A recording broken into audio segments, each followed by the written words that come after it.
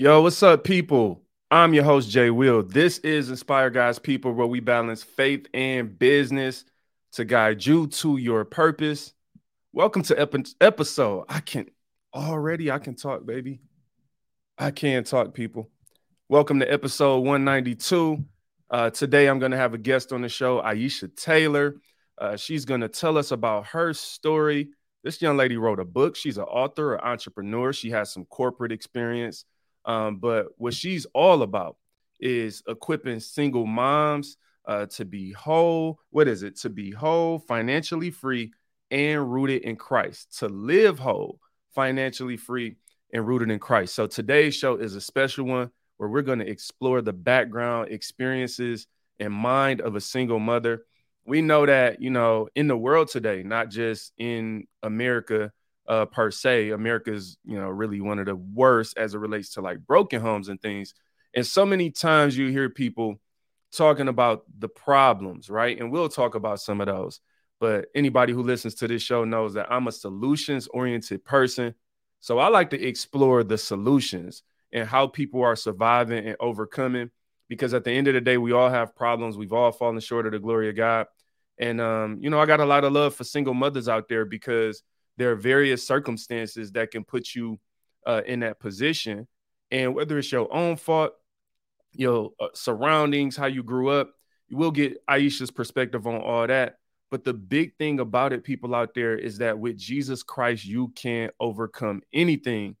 Thus, we named today's show after Aisha's book, Navigating the Impossible. Well, her book is actually Navigating the Impossible. And then it's like a whole, like, we're going to get into like the subtitle there, a single mom survival guide. But I hope that you enjoy the content today. Look, this is a serious topic. This is an important topic. And the goal is that we, put out information to strengthen the single mothers out there today, and also prevent young ladies from becoming more single mothers. And, sometimes when we have problems and things going on in our lives, some of them can be justified. Some of them can be our fault. We are forgiven when we repent to Christ Jesus. But at the end of the day, look, I made some mistakes that I wouldn't want my children to make. So we are all about trying to make sure the next generation gets the right information. And you don't always have to make the mistakes we made, but you do know and can know that if you find yourself in a position, there is a way out in Jesus Christ. So today's all about single moms. Y'all sit back, relax, and enjoy the inspiration. Stop saying what you gonna do till you do what you said. When you opened that Bible, you knew what you read. You felt it deep in your soul. The promise did not expire. Be inspired. I can see beyond the tears you cry and the pain you feel. I saw every hill you had to climb just to make it here. When you say you ain't afraid to die, is it faith or fear? Guys, people, we are back. And I got my guest on today, Aisha Taylor. What's up, Aisha? How you feeling tonight? Hi, I am doing great. Thank you for having me. Thank you for being a willing guest on Inspire Guys People, the podcast. I'm excited to kick it with you, learn a little bit about your story. As I said in the intro, your whole business and things that you are about in ministry and faith is really about single moms. So we're going to explore all those topics and talk about your book, Navigating the Impossible. I know that you have a huge focus on faith and finance. I'm really interested in knowing kind of what led you there. But before we do all that, Aisha, what we like to do on this show is kind of find out who you were before we find out who you are. So can you take us back to your childhood, whatever you want to share about your childhood? What are the things that made you who you are today and impacted you? Who was Aisha growing up in school, college, high school, whatever it may be? That I appreciate that question so much. And that is such a loaded question, right? Because it was so funny. Like when I was growing up, people used to say that I was like a goody two shoes. And I kind of was, right? The teacher's pet, got good grades. Like when I graduated from high school, I was like magna cum laude, National Honor Society, like did really well. But at the same time, I was somebody who was like seeking after other people's approval. And so it caused me to just ended up seeking my approval from guys that I dated because I had low self-esteem. I was very smart, did very well academically, but at the same time really struggled with some low self-esteem and self-confidence issues. And so interestingly enough, like I kind of grew up in a church, but like not really. And so it was really weird because I ended up growing up partly in like a new age church. And so I thought something was odd about the church. Like when I was in service one day and the pastor said, Jesus Christ didn't die for your sins because you weren't born yet. And I was like, okay, I might be a teenager. I might not know as much Bible as you, but I'm pretty certain that the Bible says that Jesus Christ died on the cross for our sins. It didn't matter if we were born yet or not. And so that was the type of like environment in a church I grew up in, but I was very involved. At the time, I was a classically trained flautist. So I used to play at church. I used to perform, travel, a matter of fact, around the world because of like playing the flute. But at the same time, like I said, I was like very good. I don't know if you've ever met people who are like very strong academically, but at the same time chased after the wrong people and made some poor decisions at the same time. I got you. I feel it. Like that was me. Ended up going into college, did very well academically as well, but still kind of like balancing that personal and, academic life. And I ended up walking away from Christ because I couldn't really reconcile the hypocrisy that I saw at church. Some of the things that I was seeing because of my musical background, I performed at different churches. And so I had a chance to see like some very strange doctrine and see how people in the faith treated each other.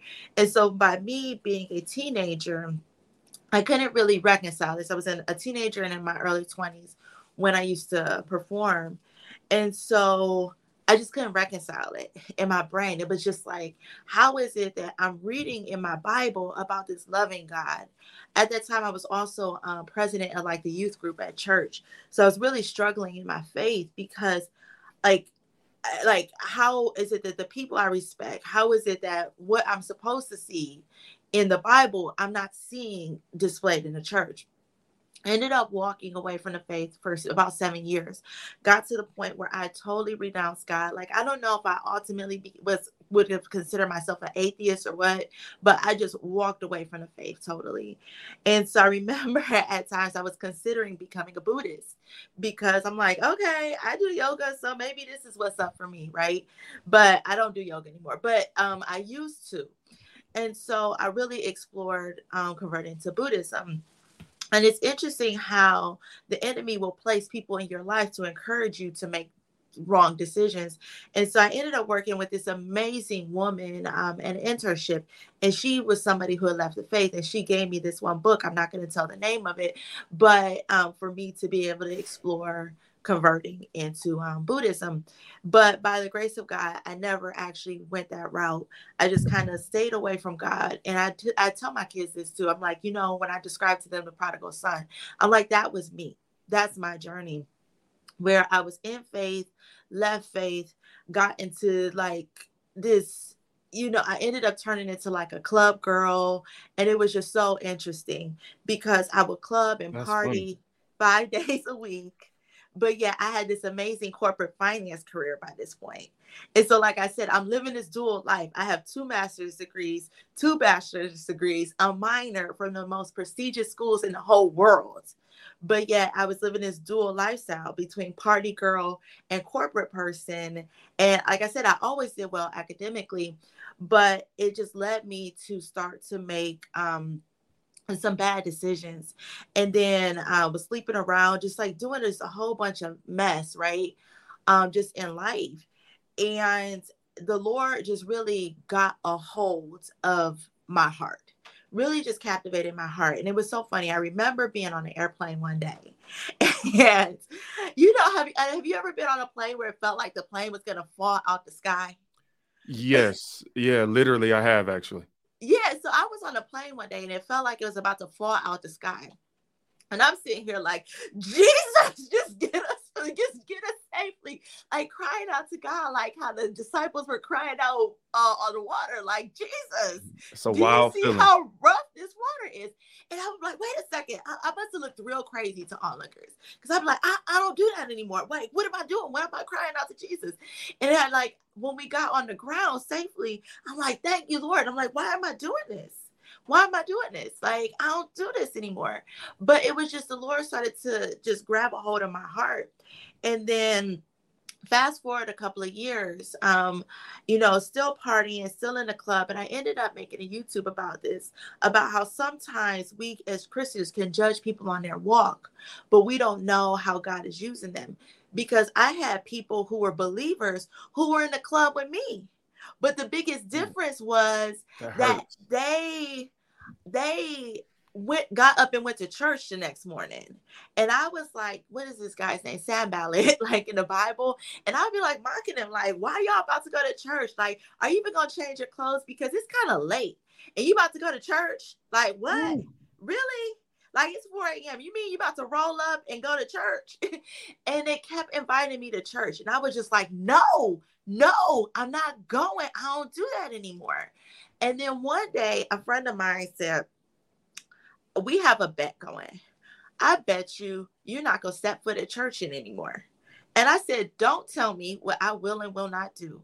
I will see you at church, but not on Sunday. I don't do that. I'll go to Bible study. That's funny. I went to Bible study, and the pastor was talking about the seeds, the different type of soil. And so I realized that I was that good seed that the weeds were choking out because of the cares of the world. And at that point, I said, I didn't want to be that. I wanted to be the good seed in the fertile soil that bore fruit. I didn't want my seed to be choked. I didn't want the plant to be choked out. And at that point, I just started going to church. I like rededicated my life to Christ maybe a year or so later, and then just came back to him. Aisha, first of all, that's an amazing kind of timeline. Like, you took us through a couple things. So first, I need to go back to something very important. And if I heard you correctly, you said you were clubbing 5 days a week. Mm-hmm. Like, I didn't even know the clubs was open like that, first of all. So, and kudos to you, because I can't see, like, this is one of the amazing things about life and why I love change and why I love Jesus, is because when God transforms somebody, like you sitting here telling us the story, and I've been following you for a while on social media, and I'm telling you, like, legit, I would have never in my life guessed I wouldn't, talk about bets. I would have bet $1 million. Like, no, that girl ain't. Not from, she been consistently this way on social media, but it just speaks to the way that God can transform us. And when he changes our hearts, there's something that starts happening on the inside that flows over to the outside. And it even impacts how people can see us. And it's this weird thing where people who didn't know you, like, they could see you and not believe that you were how you were. And people who knew you can see you and not believe that you are how you are, because for them, it's like, no, like, I saw you in the club 5 days a week. Like, ain't no way. So first of all, just shout out to you. Like, how long did you keep that up? Was it a year? Don't tell me it was more than a year. It was like more stamina. Than a year. It was more than a year. That's crazy. Man, it had to have been, you know what? I'm thinking it probably was a good 2 years that I did that. And you know what? It's so funny because sometimes you think people don't know. Like, it's almost like living a dual life. And you think that you're doing a good job hiding it. And I remember one time, like, when I tell you, like, this is how I was, this is how I was. So I remember one day being at work, and keep in mind, I had a 6-figure career in corporate America, in corporate finance. And so I remember one of my coworkers pulled me aside one day and said, I just want to let you know, you might want to stay away from people today, because I can smell the alcohol coming from your pores. Man. And I was just like, oh, like, this other lifestyle, like, I'm not hiding it. Like, this is actually following me. Yeah. To work. And you talk about like that double life, right? So you Mhm. mentioned you went to some of the most prestigious schools in the university. I mean, in the U.S. Can you just talk about that a little bit? Like, so you talked about the club side of it, but what schools did you go to? What degrees did you obtain? And just I also want to kind of hear about like how did that shape that phase of your life? Because it seems like both sides would be tugging at you. You're making six figures. You got these degrees. Was there another voice in your head from that side, kind of pulling you back and reminding you like you smart, you this or that, or were you so caught up in that other world that you couldn't even hear it? The funny thing is that what my coworker told me, that was a wake up call for me. I didn't want to lose everything that I built. And so I Gotcha. started to pull back from the club scene because I'm like, at this point, this is a house of cards. And Yeah. it's going to come down because there were times where I would be hungover, like I would just find a bathroom far, far, far away from my office, my floor, my department, and just be throwing up just to be able to get everything out of my system. So I knew that I couldn't just keep that up for a long time. And Yeah. so this went on for probably about 2 years or so. And but at school, so I went to Duke for undergrad. So I did Duke undergrads. I got a bachelor's in economics and also a bachelor's in public policy. And I went to University of Michigan and got an MBA in finance and also a master's of health services administration. And I also have a minor in chemistry. So when I Oh tell you wow. like my academic credentials are legit, like they're legit. Oh yeah, you smart. She's smart. Yeah, okay. That's what's up. So you went to U of M and Duke. Mhm. Um, that's interesting. You went to two schools tied to the Fab Five and Grant Hill back in the day. Okay, anyway, I'm going back to basketball. Like those some rivals on the basketball court. But no, so at the end of the day, like you're educated, you have these degrees, you went to these prestigious schools. Maybe people wouldn't look and think that on the other end you clubbing 5 days a week. And you also mentioned, But I you was know, partying there too.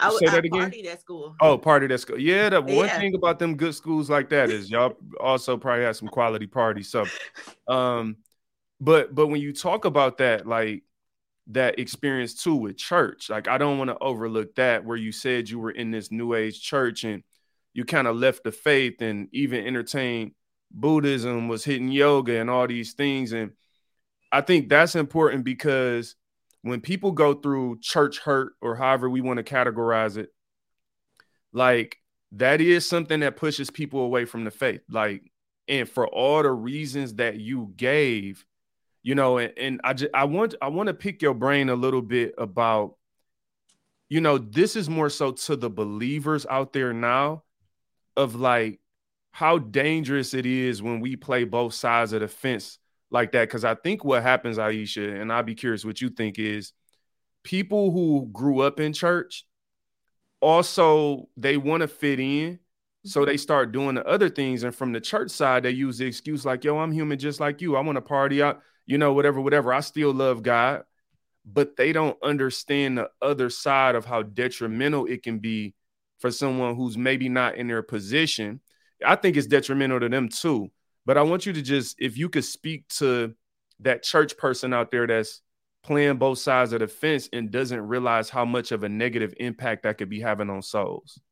You know what? It's very detrimental. Like, honestly, you can't play both sides. Like, just as I mentioned with my career, I realized I couldn't play both sides. I was either going to have to choose this club party life or I was going to have to choose my career because at that point, it was catching up to me. You cannot, like, the Bible says you can't serve God and mammon. Like, you really can't. You can't serve God in the world because you'll either love one and hate the other.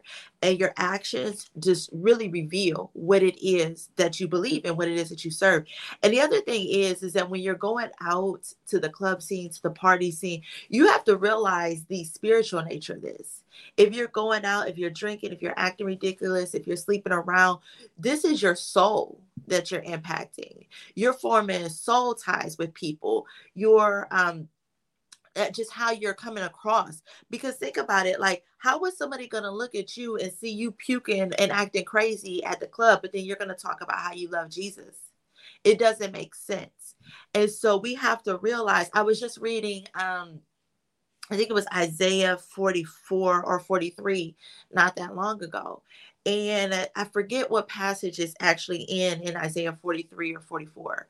And what it says is what the Bible says, is that how it was talking about the redemption of Israel, and how God was talking about how Israel was going to be redeemed. They're going to be led, they were going to be freed from captivity, and how he blessed Israel and the heart change that Israel would have as a result of God's favor and blessing and presence coming back to them was going to change their lives. And because it changed their lives, it was going to invite the pagan nations to want to worship the God that Israel served. And it was going to be because they saw the favor of God on Israel, but it wasn't just the favor of God.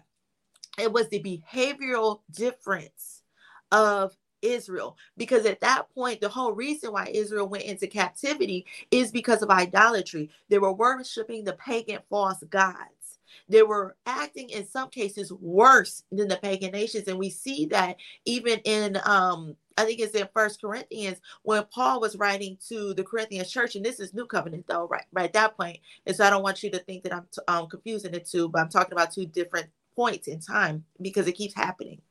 So the Israel was no different than the pagan nations. Matter of fact, they were following the lead of the pagan nations. So the pagan nations had no reason to want to submit themselves to the God of Israel. But it was the heart change, because they're doing that, right? But it was the heart change of the people of Israel that was going to cause the pagan nations to want to follow the God of Israel. And we see that happening. What happened in the New Covenant when Paul and the disciples were able to bring the word to the Gentiles, and they were able to convert the Gentiles to accept Christ. And so this is the same thing that happens to us. How we behave, how we treat people, and how we show up shows whether or not we believe. And we have to remember, like, I don't miss that club life at all. I realized that me being at that point in stage, I was a point in time, I was a very broken human trying to find fulfillment in other things because I didn't even know how to address the brokenness that I felt, the hurt that I felt, the rejection that I felt at times. And I was looking for affirmation to be able to validate myself in the wrong places. That's what led me there. I'm grateful for that time because God showed me who he is and redeemed me from that. And so now I can share my story as someone who was a prodigal and provide hope for people who are praying and standing in the gap and intercession for friends and family members who might go astray. And I can give them hope that there is a return, right? And so I'm grateful for that because God uses all things. No, that's very well said. And I think, you know, what I really gather from that is like, this is serious. You said like your soul is at stake. And I think sometimes we play around with stuff that ain't really something to play around with. And I've been guilty of that. Like when I think about some of my worst mistakes in life, it's like I just wasn't taking it that serious. And we can kind of walk around with this laissez-faire attitude or mentality with things, but it's like, no, bro, at the end of the day, like everything we do is serious. And you talked about validation. Something that's really big for me is like, I don't like to put myself in situations where I'm allowing other people to validate me, because I feel like then you're always a slave to what they want you to do or what they may expect you to be. And a lot of times that's why people don't change, is because they're actually trying to live up to some version of themselves that other people in their past, or maybe even in their present, expect them to be. And as long as you are a slave to what someone expects you to be, you can never become who God created you to be. Absolutely. Because God created you to be greater and to be more than what you are when you are in those valleys, so to say. So Aisha, I want to now kind of fast forward to, you know, you as a single mom. Now, you know, I kind of read in your bio, it said, you know, that you had just quit your job and became an entrepreneur before what you called it as life happened. So can you just walk us through that, like that experience for you of finding out that you're a single mom, and especially like, having a person having this career, a successful 6-figure career in corporate America, working in finance, to walk away from that job, I'm sure had to be a big decision to become an entrepreneur. But then on the back end of that, to be finding out that you're about to be a mom. Can you just tell us about that experience and what that was like for you?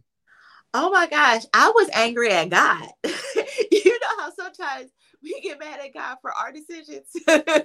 Facts. So Mad at God. So real talk, I was mad at God because I was in corporate. I ended up dealing with workplace bullying. So I dealt with workplace bullying for 2.5 years. And by the grace of God, God had pulled me out of that club lifestyle a couple of years before, about a year or so before I started to deal with workplace bullying. And about 6 months before I started to deal with workplace bullying, I rededicated my life to Christ. And so when I started to deal with that, I was so grateful to be able to have that faith foundation now at that point, because I had came back to the Lord. And I don't know what I would have done if I didn't have it. But in that time, I started to build my business at Phenomenal. And so I ended up writing my first book during that time. And so my business was starting to really take off. I had been featured in Essence. Was I featured in Essence yet? I don't know if I had been featured in Essence yet, but I would know I had been featured in Jet and Black Enterprise. I think the first feature in Essence was when I was pregnant. Yeah, I think I was pregnant. But anyway, I've been featured in a lot of places. So I was starting to get those calls, starting to really, everything was taking off. And so I ended up leaving corporate because I could just feel the Lord saying, it was time. It was time. Take that leap. I didn't want to leave. I ended up going halftime because the money was good. So, Right. You know how sometimes we can like half listen to God, but that's not really full obedience. It's that partial obedience. And then it just got miserable for me, even worse, when I was operating in that partial obedience. And I finally left corporate and went into full-time entrepreneurship. And so a couple of months after I left corporate, I ended up getting pregnant. And 2 months after that, I was about 4 months pregnant when he was just like, you have an ultimatum, get an abortion or I'm out.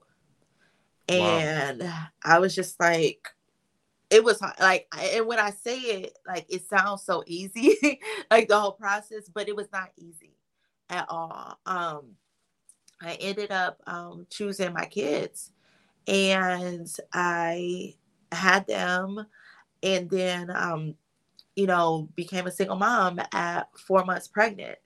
And so I had to just figure it out. It was difficult because when we talked before about affirmation and looking for affirmation from other people, this is one of the dangerous things as well. Because when you're looking to validate yourself through your accolades, what you do, what people are saying, the features that you have, like, what do you have? Like, when that's gone, right? Yeah. What do you have when someone utterly rejects you, tells you that you're going to be a terrible mom, your kid, like, spoke all these stereotypes over my kids and all these single mom stereotypes over me, and told me that I would fail as an entrepreneur and as a mom, and that anybody attached to me would get hurt because all I do is hurt people. Like, all because I refused to have an abortion. All of a sudden that made me an evil person. But the thing is, when you don't know who you are, you believe the things that people tell you, even if it's a lie. Wow. So that became my identity. So when my kids were born, I just went into this place of proving. I wanted to prove that I wasn't going to fail. I wanted to prove that I wasn't going to be a statistic. I wanted to prove that I mattered and that my kids mattered. And I ended up destroying my finances. I have a foundation in finances. I also have a certificate in personal financial management. And I mentioned that I have a financial literacy business and a finance background. Destroyed my finances, destroyed my credit, all because of emotional spending, hurt, pain, trying to prove, comparing myself to married moms because I didn't want my kids to miss out.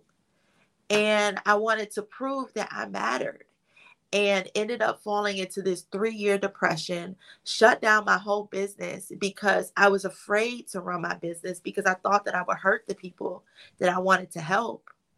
And I just couldn't do it anymore because it takes so much effort. Like and I say this in the book, one of my favorite lyrics from Mariah Carey is the song Circles. I think it's on her Emancipation of Me album or Butterflies, one of the two. But what she said is, I painted on a smile with lipstick, put it on a big charade. It's kind of hard to keep pretending. It's getting harder every day, right? Yeah. And so that was what I was doing. I was painted on a smile with lipstick, acting like everything was okay, showing up, continuing to serve, but I was empty. I was utterly empty at that point, and I just couldn't do it anymore. And I just shut my whole business down and just spent a few years just healing, going to therapy, and learning who I was outside of the opinions and approval of other people. You had said that sounded easy, and Jen was in the comments like that didn't sound easy at all. And I'm with Jen, like it definitely didn't sound easy. Shout out to everybody in the comments. Appreciate y'all. And Trinice had just said she commented exactly what I wrote down in my notes, that when you don't know who you are, you believe what people tell you, even if it's a lie. I don't know if that's the first time you ever said that, but I'm just telling you, you should say it again. Like when you go speak somewhere, that's a fire line because it's so real. And so much of your story so far that you've shared is so real because, and I think a lot of people could relate. You were in church, you leave the faith, you come back to Christ, you find out you're pregnant, and then this ultimatum, being forced to choose between your kids and a relationship, I guess. And I don't think people talk about this enough because, there's all this pressure around abortion and trying to convince people to get abortions and things like that. But nobody really talks about the why, and I know people will throw out things like, well, what about these very rare situations of rape or incest or something? And it's like, okay, that's like saying why you shouldn't get on an airplane because a plane might go into somebody's house. I'm sure it's happened before, but it's very rare. And you don't typically make, decisions primarily on rare situations. But do you think, I'm just curious, we don't have to go too far down this path, but I'm just curious, when based on what you went through with that ultimatum with abortion, and then now you see where society's going, trying to push people towards abortions, do you think they're missing something? And what do you think they're missing, I should really say, when they try to force people? What are the things that we're not considering about the woman, and how this, like, how important your kids are, and just the idea of, I don't know, like you could take that wherever you want. I know that's like an explosive topic. I'm like,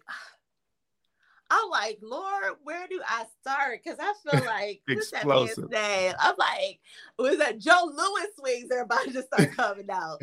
Not at you, but at society. Yeah. So the funny thing is, and I'm trying to figure out where to start. Let me start here.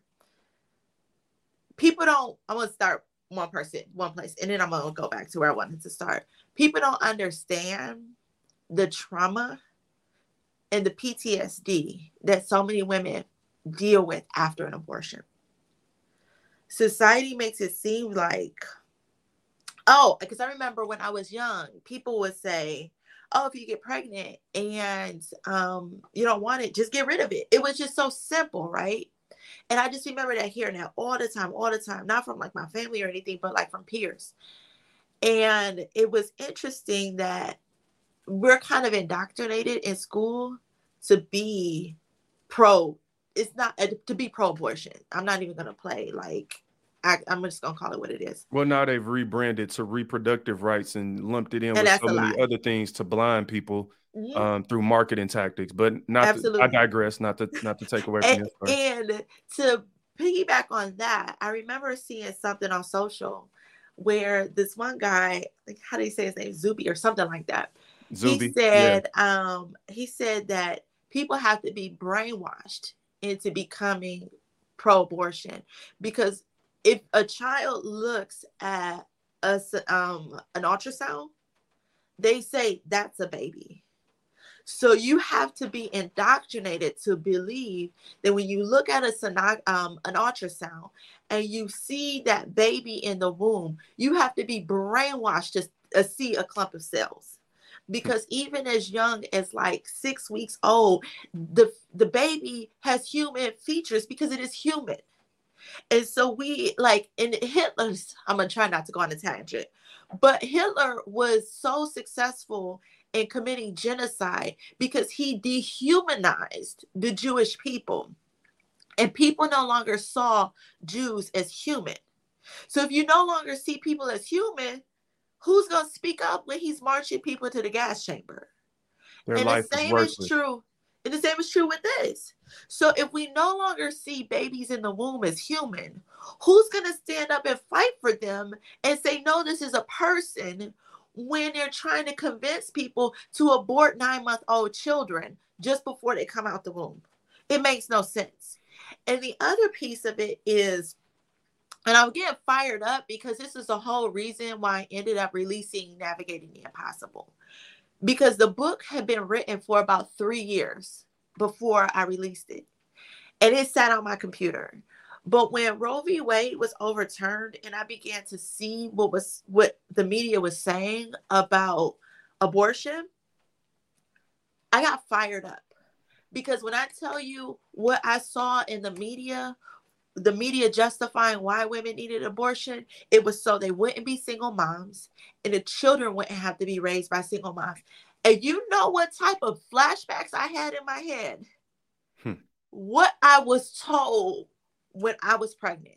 All the limitations that were going to be on my life, all the limitations that were going to be on my children's life, because I'm a single mom and because they were going to be born to a single mom. When I tell you, it was almost verbatim what I heard. I was just like, this book has to get out because these women are going to be convinced by lies that are amplified, that there is no hope. And and because there's no hope, the only solution is to abort. And that's a lie, because that's what I was told. But all I know is that the God I serve is the God of the impossible. And the God I serve made a way out of no way for my kids to be born and for me to have everything that I needed. And at that point, I knew that I needed to speak up to be able to give these moms hope so they don't make the biggest mistake of their lives by aborting their kids because they do not have hope. And I appreciate that question so much because I think we need to talk more about it, because I noticed that when I try and speak up about it on social, like all these random people, and this is again getting back to, if you're a Christian and you have a platform, you have to tune out the noise of random people. I would have people coming up in my comments. I'm like, have you ever commented on any other post? But then the second that I talk about Michigan's a proposed abortion law, which is now law, a constitutional amendment, which is now law, legalizing abortion to 9 months, all of a sudden you have a problem with me speaking? No one's speaking for these kids. Who's speaking for the kids that are getting aborted? And the thing is, and if you look at the history of this, abortion, Planned Parenthood was created to eradicate Black people. Literally. If you're Black and you support this, read your history. I'm gonna tell you, and thank you for that on this. And you said it. This is an important topic. You know, these are important things for believers to think through. And I really challenge a believer that even if you sitting there and you listen to this and you're like, well, I'm, pro-choice or I'm pro-abortion or reproductive rights, however you want to call it, cool. All right, that's your right to have an opinion. Where I challenge you is to put your emotion aside and listen to the actual conversation being had. Because I think what happens, Aisha, is society, the media, the government, they've done such a good job politicizing everything that when people hear certain things, they can automatically tune it out because they've been trained, oh, that's from the other side, or that's, whatever. And it's like, no, we are talking about the faith. We're talking from the standpoint as believers. And I believe as a Christian that you should be able to listen to something to be convinced of something, or not Like the Bible says, to study to show yourself approved. And the problem with us, I believe, is that we've stopped studying on these topics and we've replaced God's word with the word of the media or our favorite celebrity or our politicians that we can't always trust. And so we are being really bamboozled. And I'll use this example.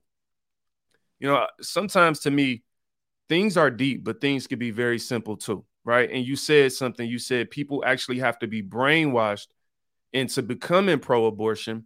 And I believe that from this standpoint, you know, a lot of the things that's happening in the world today is people trying to convince you that an apple is not an apple, right? There are things that you've gone your entire life. So let's just go with the baby situation. You know, when you go to the doctor and you get the first ultrasound or the pregnancy test, they say you're pregnant. You're having a baby. Okay, cool. So is this a baby or it's not? Because you told me I'm pregnant, right? Then if you go to all the checkups between, you know, whatever, month 1 to month 9, whatever, you got all these checkups. At every checkup, oh, that's the baby. That's their nose. And I don't even have kids, but I have enough. I got about 17 nieces and nephews, and I'm the oldest of 9. So I know enough about kids to know that even kids in the womb have personalities. So when you look at some babies, they twisting and turning, some kicking. Oh, he was an easy pregnancy. She was this. And when that baby is born, guess what? My man who was kicking and turning all in your womb, at 2 years old, he coloring on the walls and flipping the house upside down. That was literally him in there. So it's one thing for someone to tell me that they are pro this and that, and I could respect differences of opinions, but it's another thing to tell me that that ain't a baby. So it's like, look, if you know, I am pro-life regardless of what your opinion is out there. But what I'm saying is that have your opinion, but don't tell me that ain't. Just let your opinion be that you want to take life away from a child. Don't let your opinion be based on trying to convince me that ain't a baby. Here's the last thing I'm gonna say. You talked in the beginning. Oh, can I jump one more about the baby thing? Because I'm still there. So okay. you go ahead though. Go with your part. I was gonna say, when a woman has a miscarriage, everybody feels bad for her. Because she lost the baby. Because she lost the baby. That's heavy. And so all we saying is like, don't tell me that ain't like you said and listen, when a woman has a miscarriage, it is super emotional. Women around me have had them in my family. It is emotional. When there's a stillborn child, that is emotional. We call it a baby. We literally, one of my brothers was born, stillborn. We had a funeral. I went to the funeral. It was obviously closed casket. He has a name. He has an obituary. Don't tell me that ain't a baby. And so that's all we saying is like, don't let the world convince you that what got, all right, I got to say this, and then we're going to move on. Let me say this. Trinice said we replaced the word. That's it. We've gotten away from the word, not just this topic, but many agree. Jen, thank you, Jen. And Jen says there's so much contradicting. I want to say this. I think this should be said. Aisha, you started off and said that the parable in the Bible that led you back to Christ was the parable about the seed sower and what type of seeds there were. Yeah. When you look at the importance of that parable, the importance is about the seed, because the seed is what it will be if it gets sown into the proper ground. Absolutely. And it don't say that seed ain't that. It says it wasn't in the right ground. What am I saying? It's not that it ain't a baby. It's that you didn't let it produce where God was going to produce it. Ooh, you took the seed away.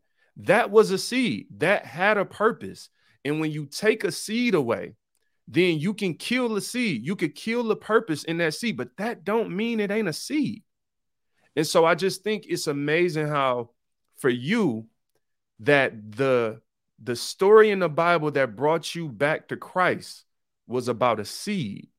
And then you had to choose the seed in your womb Wow. over validation. Wow. So I never thought about it like that. That's it's just powerful. amazing. It's amazing, right? How God works. As you were talking, it was just hitting me like, and for me, Aisha, it's like I think we complicate things, and I also think when going back to that validation, we want the world to validate us so bad. It's like, oh man, and I see this for Christians. I see so much fear in Christians. I can't talk about this. They're not gonna like me with my podcast. They're not gonna listen, man. I'm sorry. I can't make decisions based on that type of stuff being accepted by people. I want y'all to listen to the show. Great.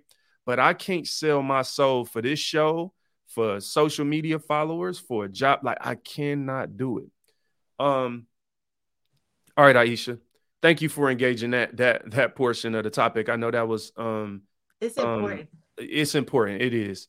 Let me say this. So you talk about your book, Navigating the Impossible, a survival guide for single moms from pregnancy through the first year of motherhood.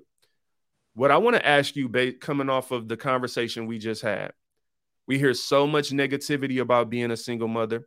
There may be some truth to a lot of those things, but can you talk about the blessings that came from being a single mother, from choosing your children? And did you have twins? Yeah. Okay, look at, so you get me started. Like I go from, I got different sides of my personality. I get borderline churchy in here right now because you talking about like it was. I can't even. But God gave you double for my trouble. Do y'all see how easily this could go? Like, are you serious? All right, I just need you to talk about the blessings that came from being a single mother and making that decision. Like when I tell you, it's so funny. Let me start here. I remember before I got pregnant, I was at kind of like a planning session, planning for the new year. And back in 2014, I was planning for the new year 2015. And I remember like around that time praying the prayer of Jabez, because at that time, my business was starting to increase and I wanted to just be able to reach more people from to just help them transform their finances. Because one of the things I didn't share was, when I was 12, I got teased for wearing non-name brand clothes, and it led me, once I was able to start making money, I began to spend it, racked up a whole bunch of credit card debt because I was chasing validation and I was trying to get people's approval by how I dressed, right? So I was just praying for God to just allow me to share that message, right? About how your worth is not dependent on your net worth, right? Your worth is not dependent on your net worth. And so like you are who you are, right? And you don't have to try and go into debt to impress other people. So I just wanted to make that message be known far and wide, right? And so when I ended up getting pregnant, right when my business was starting to take off, I thought, like, I was just like, God, did you hear the prayer?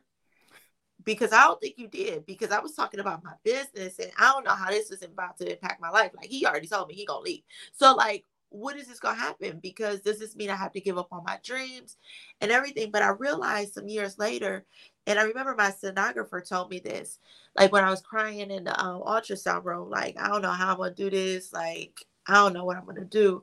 And she told me, and she said, just think about how this can enhance your message. I was like, you know how you hear something, you're like, that gives you hope, but you're still like stuck. You ain't trying to hear it. You ain't trying to hear it, really. And so I'm just like, yeah, I hear you, but I really don't. But it was something that gave me a little bit of hope. But years later, I realized that I was asking for God to enlarge my territory. I never would have expected that it would have come in the form of twins. But that territory, in terms of that financial literacy, that economic empowerment message, I'm able to take this to a marginalized group. Because let's tell it what it is. Single mothers can be marginalized. They can be marginalized in society, marginalized in church, marginalized in the workforce. But now I get to give this message of hope and redemption to them. Because in the church, they can be like, I remember my kids, one of the churches that I went to almost didn't dedicate my kids because I'm a single mom. They said, we don't know if you take your faith walk seriously. So I'm the one who chose not to abort, but now I'm getting accused of not having a real relationship with Christ. And they were going to take it out on my kids and say, you're not allowed to dedicate your kids to the Lord. And so because I went through all this stuff, I was just like, let me show these single moms that they're loved by Christ. Let me tell these single moms that there's redemption. Let me tell these single moms that they don't have to be broke. Let me tell these single moms that their kids are not mistakes, because we typically hear that. Like, no, your child, it has a purpose and plan attached to it, because God is the one who is a giver of life and God is a taker of life. And if God put that child in your womb, even if the situation is not ideal, it's because he has a purpose for you and a purpose for that child.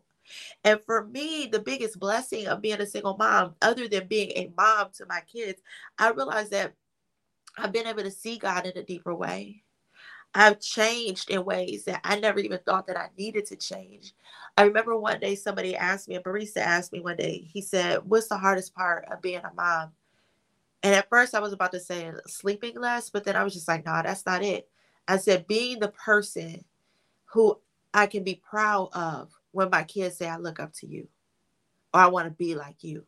I said, that's the biggest part for me, is living out what I want my kids to become, not because I want them to be just like me, but I want them to be able to look at me and say, she loves the Lord and she is doing everything she can to walk in the ways of Christ. That's what I want my kids to do. I want my kids to honor God, love the Lord with all their heart, mind, soul, and body. In all those ways, acknowledge him, right? That's what I want for my kids. But I'm like, I have to do that. And as I have chased God, because I want to be an example for my kids, I have been able to see God show up and be faithful in so many ways that I never would have seen had I not been a single mom.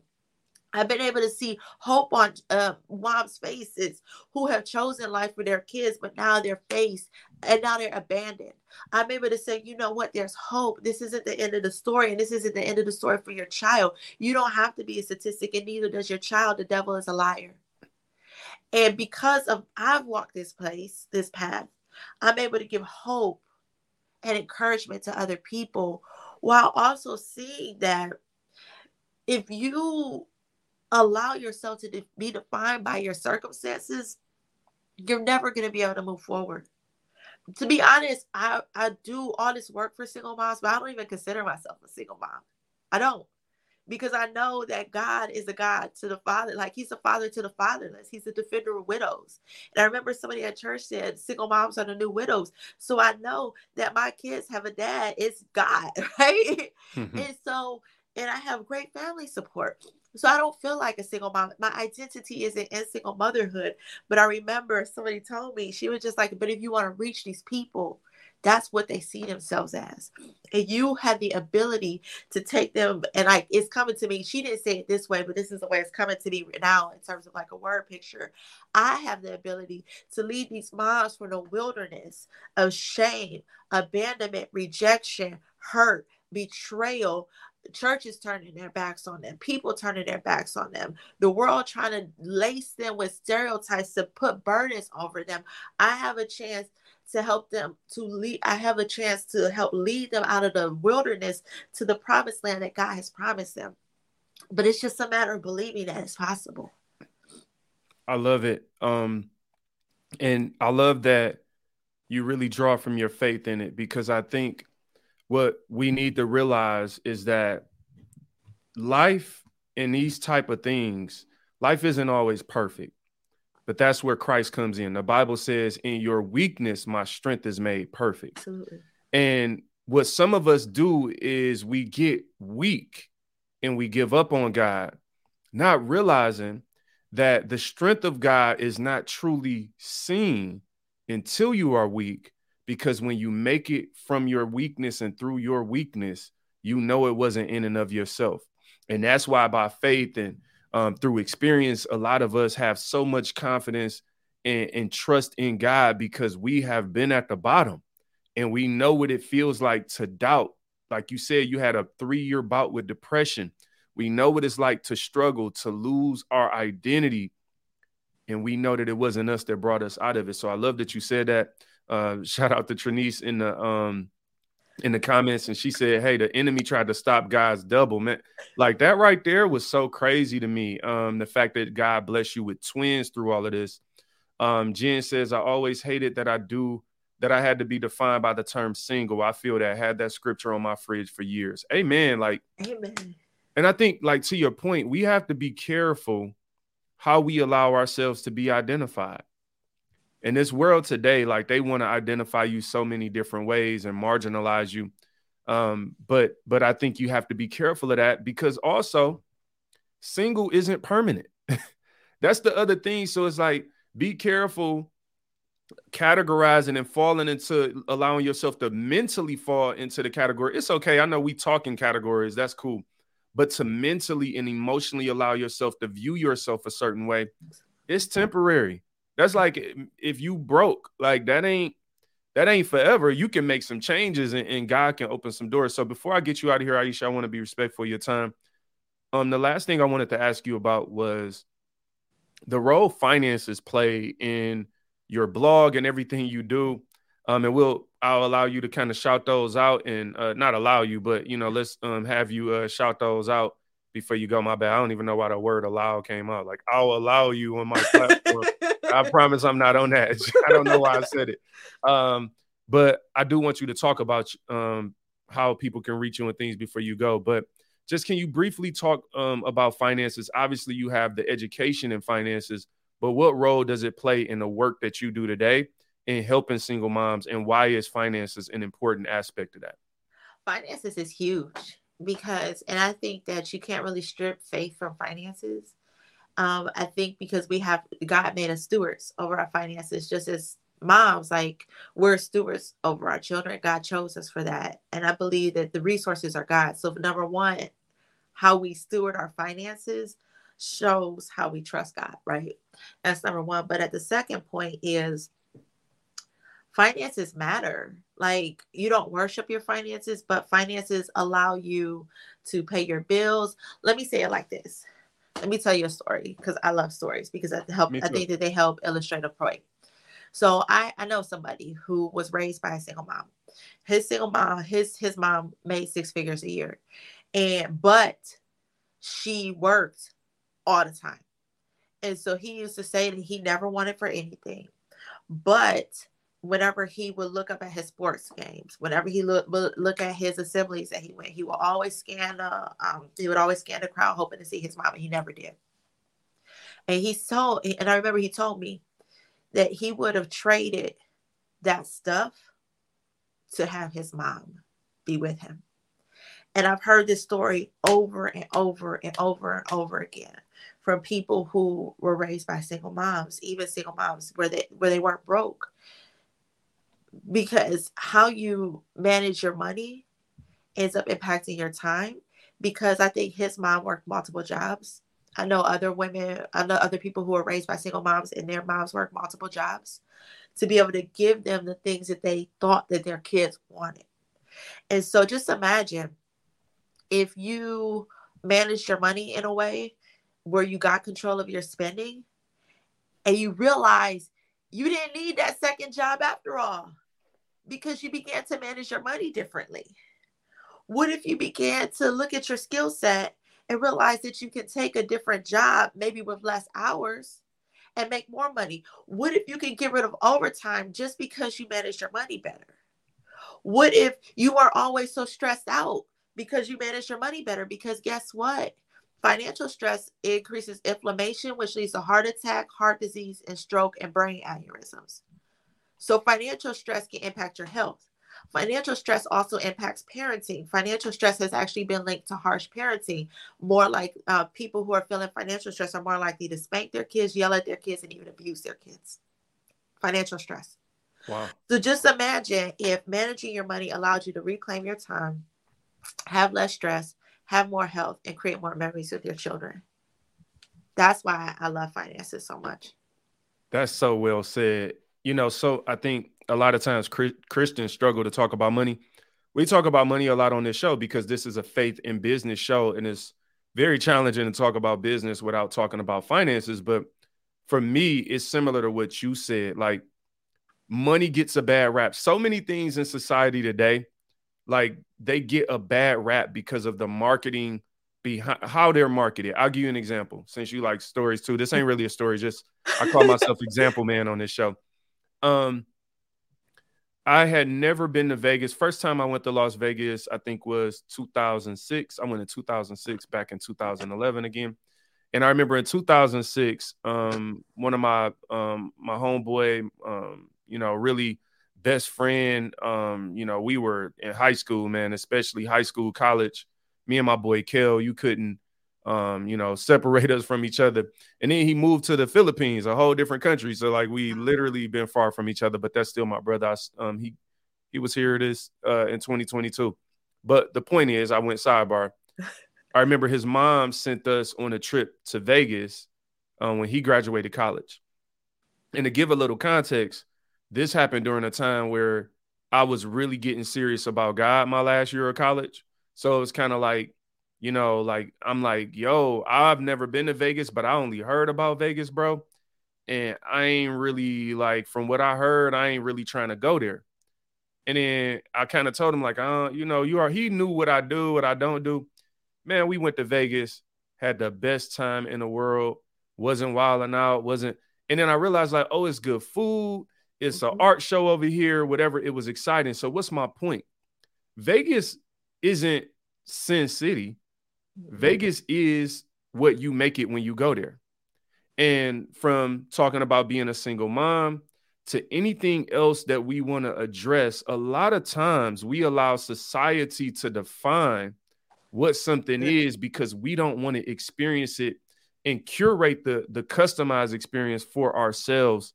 But what I love about what you said, whether it's money or whatever else, when it comes to money, you don't have to love money. You don't have to have the relationship with money that the world tells you to have with money. You don't have to let money separate you from God. But when you truly understand money as a tool and a resource and how it works, you also won't become a slave to it, where it is making you spend all your money on Christmas for your kids to have whatever game that they're going to throw around, and they don't even have a college account. I'm constantly telling people, I will give you $50 for your kids' college tuition before I ever give you a $50 gift, because that doesn't make financial sense to me for kids just to have a million gifts. But when you truly understand finances, you could put it in its proper place. So absolutely. That was good. I love Trinice. Thank you for all your comments. She said, single isn't permanent. Amen. Single relationally, single financially, single socially, the energy surrounding single. It isn't permanent. Oh God, that's a word. Amen. A to the man. Jen also said that was confirmation when you told the story about time. So Aisha, I want to be respectful again of your time and let you get out of here. Before you go, can you just tell people how to find you, how to get in touch with you, and like where to find your book? Yes. So you can find my book over at Amazon, or if you want a signed copy, head over to navigatingtheimpossiblebook.com, navigatingtheimpossiblebook.com if you want a signed copy. But if you want to pick it up on Amazon, it is on Amazon too. You can also connect with me on YouTube, and I see it right there, Aisha J. Taylor on YouTube, and also on Instagram at FN Phenomenal, as well as on my blog, fnphenomenal.com. And if you want to hit me up via email, you can email me at hello@fnphenomenal.com. I would love to hear from you.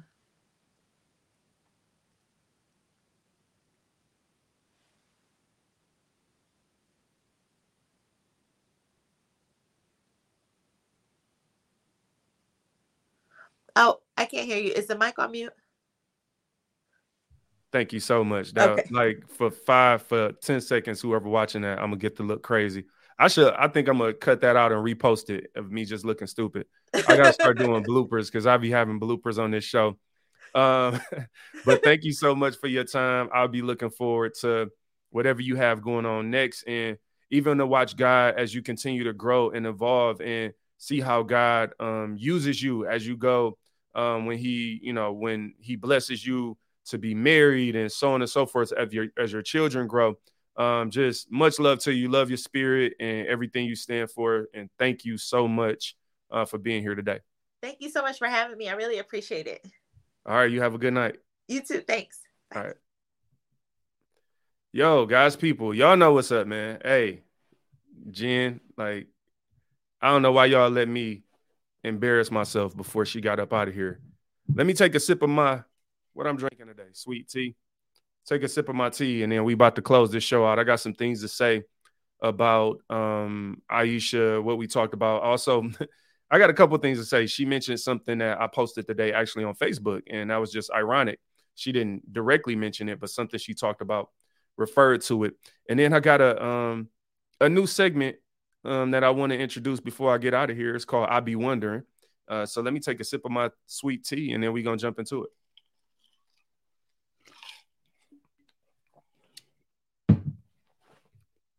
All right, Jen says she was about to tell me. Of course you were. You thought it was your phone. It was your phone. You don't even have an iPhone, do you? All right, before we get out of here, a couple of things I want to say. Thank you again to Aisha Taylor. Y'all check out her book. Man, it's just always a blessing to do these interviews. People have stories, man, and I get so inspired listening to people's stories. It is just, I don't know. For me, it's literally life. To hear people's stories and their ups and downs and their successes. Like, people smart, man. Like, she got like 5 degrees from Duke and U of M. So it's like you saying, like you literally never know just from looking at people. And hopefully one of the things you take away from this podcast is this show is really about being united by faith. And during a time in the world where everyone is so divisive based on your race or your politics, or the world looks for reasons for you to hate each other, Jesus Christ is our opportunity to find how we are united and how we are the same. That's why you see interviews and hear interviews on this show from men, from women, from white, from black. I'm looking for a Chinese, an Indian. If you love God, if you are a believer, if you're doing great things in the kingdom of God, we should be able to come together. And with Jesus Christ as our common ground, our differences are minimized, in my opinion. So I don't even understand people who are like so politicized, especially like racially, man. They got us so charged up racially. The world literally has us tricked. And for me, it's kind of like I just sit back and observe things, and I'm like, all right, it might be some truth to that, maybe a little truth to that. Yeah, it's some racism out here. Yeah, these people hate these people. But man, come on now. You ain't never let a hater stop you from going to the club. Why do we let things stop us from doing everything positive in our lives? I don't want to meet that person because I had one bad experience with a person like them, or they from that side of town, or they look like that. Guess what, man? When you talk to these people and you sit down and listen to their stories, that's why I'm always willing to listen. I'm always willing to talk, because when I see a person, I never think I have them figured out. Whenever I see people, I always be like, I'm like, ooh, what don't I know? There's more to be discovered, more to be explored. That's why I engage people in the comments on social media. When I ask a question, I like to know what people think, because I know that there's more to you than meets the eye. Even if you're cute, even if you kind of struggling with your looks, we don't all look good. You know what I'm saying? We ain't all cute. I might be struggling on a certain day. Even when I'm struggling, there's more to me. There is more to you, man. More to you. Never let a hater. Aisha, we know that you ain't never let a hater stop you from going to the club, because you was going 5 days a week. Don't know how you did it. Kept you in shape. That's why you was like, I'm about to go Buddhist. I'm doing yoga, because it was that club diet. But listen, a couple things before we get out of here. I want to say this first and foremost to single mothers. You are valuable. Your children matter. I want to commend you for those of you who are single mothers, because you had to make a choice between a relationship and a child. That relationship ultimatum, giving you that abortion as an ultimatum. I want to commend the single mothers that were afraid and did it scared, that cried in the ultrasound room like Aisha, that didn't know where their next meal might come from, the single mothers that had to be on government assistance. You had to go to the WIC office. You had to get the Life cereal and the milk and the cheese and whatever else come with it to the mothers out there that needed to get the Christmas package from the charity, from Toys for Tots, from the Goodfellas boxes. I want to commend you for doing the tough thing. I want to commend you for not taking the easy way out. And you should be better appreciated. I think sometimes we try to glorify the idea of being a single mother in a way that causes more people to be single mothers. But that's because we ain't giving you credit for really what you should be getting credit for. You really should be given credit for making that decision because you know you was nervous. You know you didn't know what to do. And you knew that that man was trying to manipulate you and you loved him. And he gave you an ultimatum. He wanted you to get rid of your kids to make his life more comfortable because he said he couldn't do it, because he said he already got kids, because he said he ain't know where the money was coming from. I commend you, single mothers, for not letting a weak man cause you to kill your children. Letting a weak man cause you to give up on God. I commend you for that. I commend the single fathers who've had to step up. There are various reasons that a father has to step up and take care of the kids too. And so many times, bro, you get overlooked and you feel like you operating in a world that you don't quite understand. You had to do it scared too. I commend you. I commend the people who made a mistake in the past, who maybe made the wrong choice with that ultimatum, but decided to repent and give your life to God, to give your life to Christ. You deserve the credit too. I know it was a hard decision. You might be dealing with some things. You might be really stuck in your past haunts you. And even when we talk about topics like this, you take it as judgment, but I promise you it's not. See, when we talk about challenging topics, to explore them, to help each other so that iron can sharpen iron, so that the next person will make the right choice. But if you're a single mother out there and you had to make that decision, or you not a single mother because you did make that decision and you repented and gave your life to Christ, I commend you too. To the people out there who made that decision, who gave up their children, who sacrificed their lives because you didn't know any better. Now is a good time in your life, if you haven't already, to give your life to Christ, because the hurt and the pain and the depression and the things that you're dealing with that they won't put on a commercial, it ain't going to go viral. They don't want to talk about it. Nobody's going to share that message. They're going to shut it down. The algorithm going to stop it. So you're being quiet. But you also can repent and give your life to Jesus. If you made that decision, you don't have to live in that pain for the rest of your life. You might regret it for the rest of your life. But God has a way of blessing you even when you don't deserve it. None of us truly do. None of us truly deserve the grace that God grants us. You think you feel bad because you think the decision you made is worse than everyone else. What I often say to single mothers is like, you had a hard situation because everybody could see your sin growing in your belly. Then they call it a sin, but it's not really a sin. Just because something is a result of the sin doesn't mean it is a sin. Your child ain't a mistake. So people mistreat you because they can see what they perceive as your sin growing in your belly. You can't hide it. So in order to hide it, many of these women make the decision, many of you make the decision to abort it. And what you're really aborting is the embarrassment or the disgrace or the opinion of others. But here's the thing. A lot of us, we are in our sin and we don't got to carry it around. It don't grow for everyone to see it. So I don't judge you. I don't hold it against you. I'm not God. I'm not here to condemn you. But I hope you are convicted by the message to give your life to Christ and to turn away. And more importantly, if you know a woman that's pregnant right now, going back and forth about that decision, hopefully you know the right words to say to her, to encourage her. You know, they say misery loves company. And I think that causes a lot of people who have made those shameful mistakes, cause them to go out and promote those mistakes so that other people can do it, so that they can be comfortable with their decision. But the fact of the matter is they're not really comfortable. That's why they're so angry. They're not happy. That's why they're pushing death. These are the messages that a lot of Christians are afraid to talk about because we live in a world where people will take everything away from you. They will block you and shadow ban you, and maybe you lose your job or whatever because you simply spoke life. Imagine a world where telling somebody to have a baby is a bad thing, considered, intrusion of rights. But if you tell me to go on a diet, you can make a commercial for that. If you tell me to whiten my teeth, there's commercials for that. How about hair growth? There's commercials for that. We live in a society where people are able to promote any and everything except life.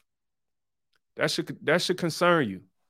That should be disturbing when you live in a society where simply to tell somebody that that's life. Specifically late-term abortion concerns me because you mean to tell me if you're 9 months pregnant and you have an abortion, that's not a baby. But if 2 days later that baby is born, we celebrate you because that's a beautiful life. I often too think about minorities as a Black person. And this is one of the things that really got my attention about this topic back in 2013, 2014, when I had first saw a statistic in New York. I think 2013 or 2014 was the first time in New York where more Black babies were aborted than born. Imagine that. Imagine we are only minorities, not to exclude my other brothers and sisters, white, Chinese, Indian, all y'all. You know what I'm saying? Like, I love y'all too. But my people in particular, we complain a lot about being marginalized and being minorities and not having a voice and needing, other people to champion us. But what if we killed all our voices? What if we eliminated them because we simply were uncomfortable or couldn't afford it or were in a challenging situation? I know everybody won't agree with me either, but I'm of the belief that you don't have to. Why is it so offensive to hear an opposing view? If it's rational, if it's spoken in love, if it's spoken in truth, if it's sincerely a soul that's just concerned about the state of our society and the people therein and the messages being pushed to our children.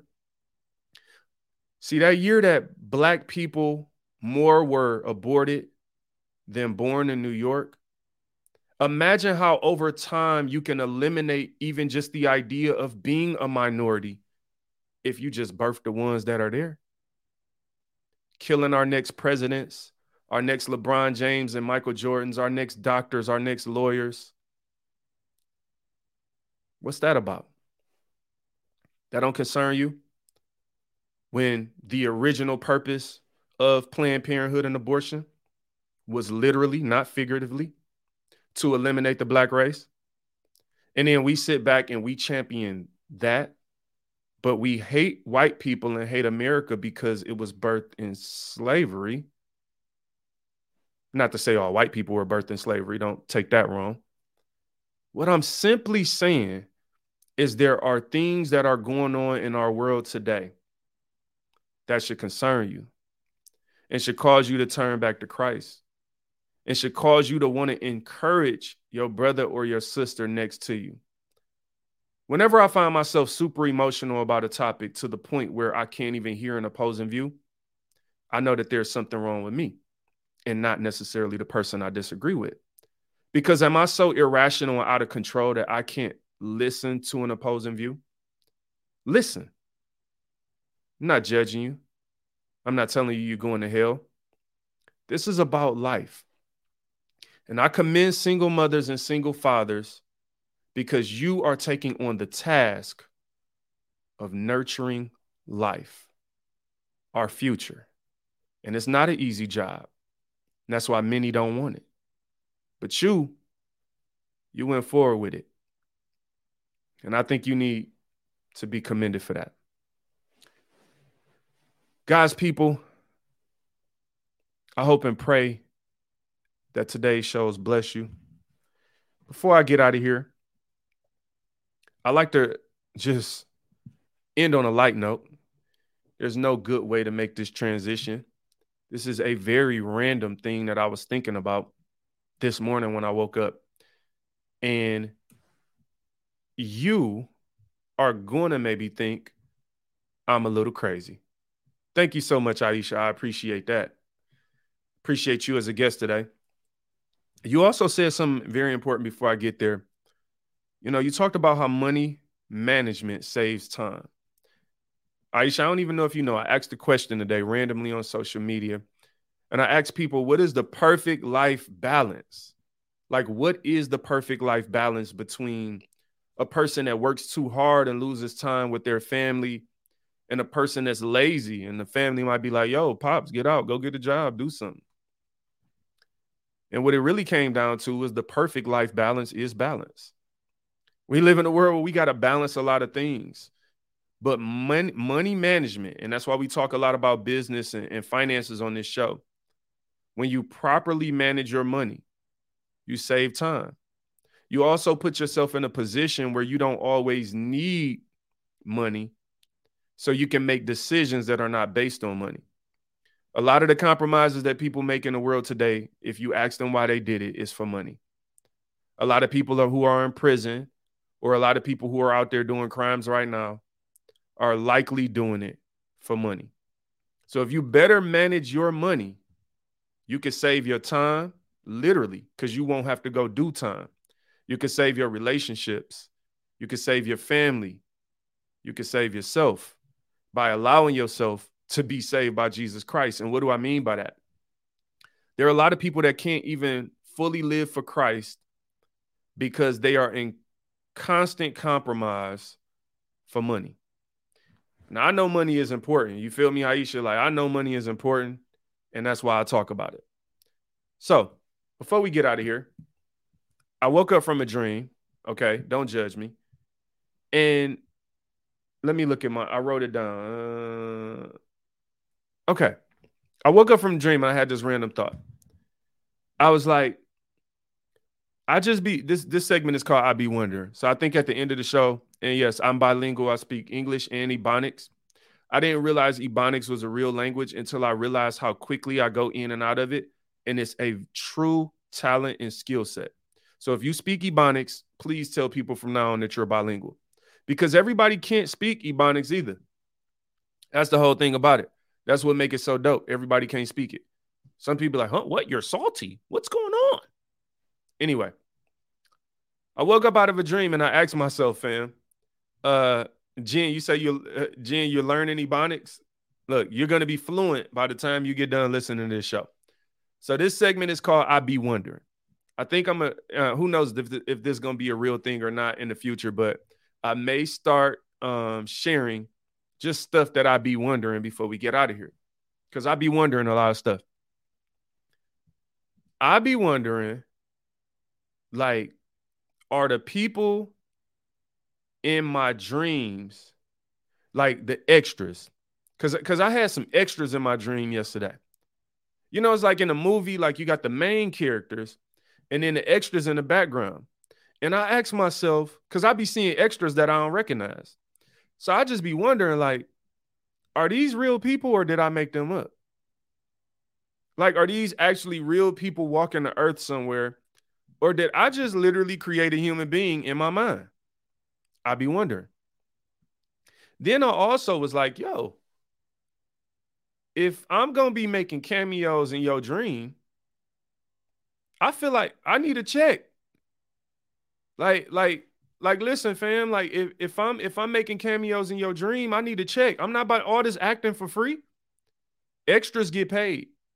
So if I ever made a cameo in your dream for whatever reason, hopefully something very good and positive by the grace of God, if I done made a cameo in your dream, I need a royalty check, bro. You can't expect me just to be popping up, acting, and you know what I'm saying, like doing all that, and you ain't paying nothing. All right, let's see what Aisha said. I didn't know salty was a part of Ebonics. I used to say that. Listen, Aisha, you learn something new every day listening to this show. You got the best of both worlds today. You were a guest and you actually got to learn something. That's a blessing. What happened to what in the world? All right, Jen, let me say this before I go. The segments are coming back, but I need to do video intros. When I went to video, I got all these audio, like song intros for my segments, but I have no videos for it. So I thought about that. We're going to still do what in the world.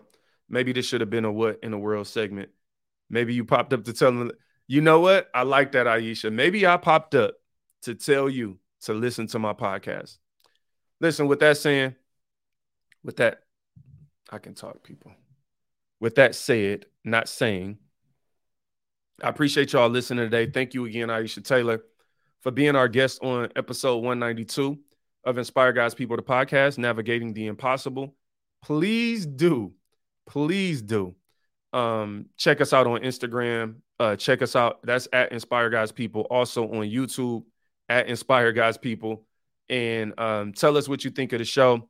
Please share the show as we're trying to continue to grow the video. I'm gonna be real with y'all. It's not easy. And it's crazy because, all right, so for the video folks who may see this and maybe you don't listen to the audio show, people like Jen who've always listened to the audio show, they kind of listened to me make this decision to go to video at some point last year in the middle of the year towards the end. And it's challenging. It's way easier just to do audio, even though audio was challenging being consistent. Doing video is another level. And, I'm just showing up every day. That's my approach now. You got to deal with all these different, how many places I'm uploading and posting. And the reason I talk about this is because if you're out there and you want to start a passion project or a business or anything, like when you get into any entrepreneurial, I can't even think of the next word, situation, entrepreneurial project, I don't know, whatever. I don't know. Here we go. I can talk. When you are an entrepreneur of any sort, then you got to realize that it's going to be tough. It's not going to be easy. Everybody tries to glamorize everything and romanticize it and make it seem like it's just easy to do. But what I literally believe, I believe that one of the number one keys to success is simply consistency. Because if you show up every day, eventually somebody that's been ignoring you, they might be like, all right, let me see what he's talking about. Like, what is this about? What's she talking about? Eventually somebody who hated you, like you just showing up every day, they're going to be like, okay, look, you know what? He made a good point right there. She made a good point. So consistency also builds character, because in order to be consistent, you have to be willing to endure the good and the bad. Because guess what? When I post a video on YouTube, sometimes it get 900 views, sometimes it get 200 views, and sometimes it get 2 views. And that's just how it works in the beginning when you're growing a platform from scratch, right? And so I'm just a few months into having a YouTube channel that I'm actually consistently uploading and trying to grow. And so I understand that this isn't easy. This isn't just about, hey, follow me, I got 1 million followers, look how dope I am. It's like, no, there's a grind to it. And I like to talk about it so that the individuals listening to this show know that when you sign up to start something, it is a process. We have literally said that from episode 1 of this show. And the only thing I try to do is be true to what I'm talking about. And even when it gets tough for me, then I'm like, yo, this is the process, bro. You in the process. So whatever is on the other side of the work that I'm putting in and the seeds that I'm planting, it's going to grow. And I don't want y'all to think whenever I get to the other side of whatever God does with this platform, I don't then want to come out and just be like everybody else who everybody's a guru and an expert once they, already successful. It's like, yeah, bro, but you weren't talking like that when you had 56 followers. You start talking about that when your video went viral or you got this one opportunity. And I think the problem with that mentality is that you are so far away from everyone at that point that people can't really, not that they can't relate to you or you don't have value once you're already super successful, but it's like, it don't feel real. It feel like that's just you. But anybody who listened to this show, we've been going for over 4 years. If you go back to episode 1 and listen, I always tell people I have so many people who have listened to every episode. And that's a blessing to me when you listen to every single episode. I literally have people who have done that. And the thing you get to see is where I was at. Like I've made business deals. I've taken promotions. I've made tough decisions about my career. I've started new project things. I've released music. It's like so much happens during the process, but don't give up. Allow God, just like that baby, allow that baby to be born because God is working something out in that child, in that womb. You don't know what God is going to do. Some of us make our reality the only reality. And the thing that Look, it may be true. Right now, you're in a tough spot. Right now, you live in the hood, or right now, you don't have the money, and right now, you're surrounded by people who are not like-minded. Don't let that be your permanent mindset. Like we said with single mom is temporary, bruh. That ain't something that got to be forever. And the thing with us is we keep taking temporary titles and making them permanent. So it's like, I'm broke, I'm struggling, I'm this, I'm not successful. Like, oh, that's temporary, fam. Don't allow something temporary to be etched in stone, bruh. You could change that. Like, you could change that. So don't allow something that could be changed to stop you. Yeah, it might be tough on day one when you find out you're pregnant. I'm sure if you're a single parent, it's tough, bruh. But if you endure, you're going to have a lot of fun with them kids. They're going to get on your nerves. They're going to do good in school. You're going to love their smile. They're going to just look just like you. You're going to like dressing them up for Christmas and taking them places. It's a lot of blessings you rob yourself of when you don't allow yourself to go through the process. And it's in the process where we are refined, when God is sharpening us. He's building our character, building our integrity, giving us experience and opportunity to grow. And some of us never grow because we stay in the same spot and we never allow ourselves to try something new, to go through a process, because we are afraid of the unknown. Well, I call it the hope of the unknown. The hope of the unknown is the faith in the fact that God is in control. And even when I don't know something, I have hope that the one in control is going to lead me to a place, a destination where he desires me to be, that is good for me, that makes me better. That is what God is all about.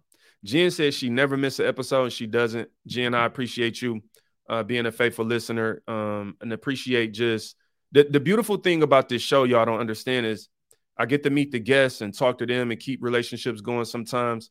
But also with a lot of the listeners who are faithful listeners, we have conversations and topics come up, and we end up having podcast topics that become real life topics. Something I talked about in the podcast becomes something that became a part of your real life, and people reach out, and that's a family, man.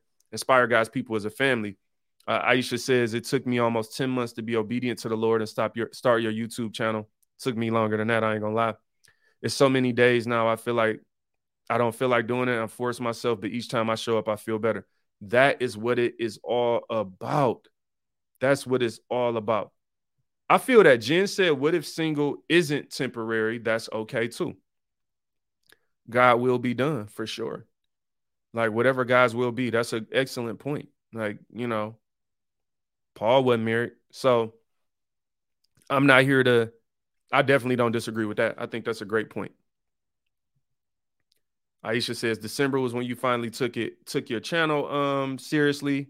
Amen to that. I think it was like July for me last year. And let's see. Jen says, I don't want kids. I had my son, and being a mom was my favorite. Oh, you didn't want kids. And you had your son, and being a mom was your favorite job ever. I think that's an amazing comment to end today's show on. Listen, y'all be blessed, man. Again, check us out on Instagram, on YouTube at Inspire God's People, really everywhere. Inspire God's People. Just Google it and you'll find us. Thank you so much for listening. I appreciate the love, the support.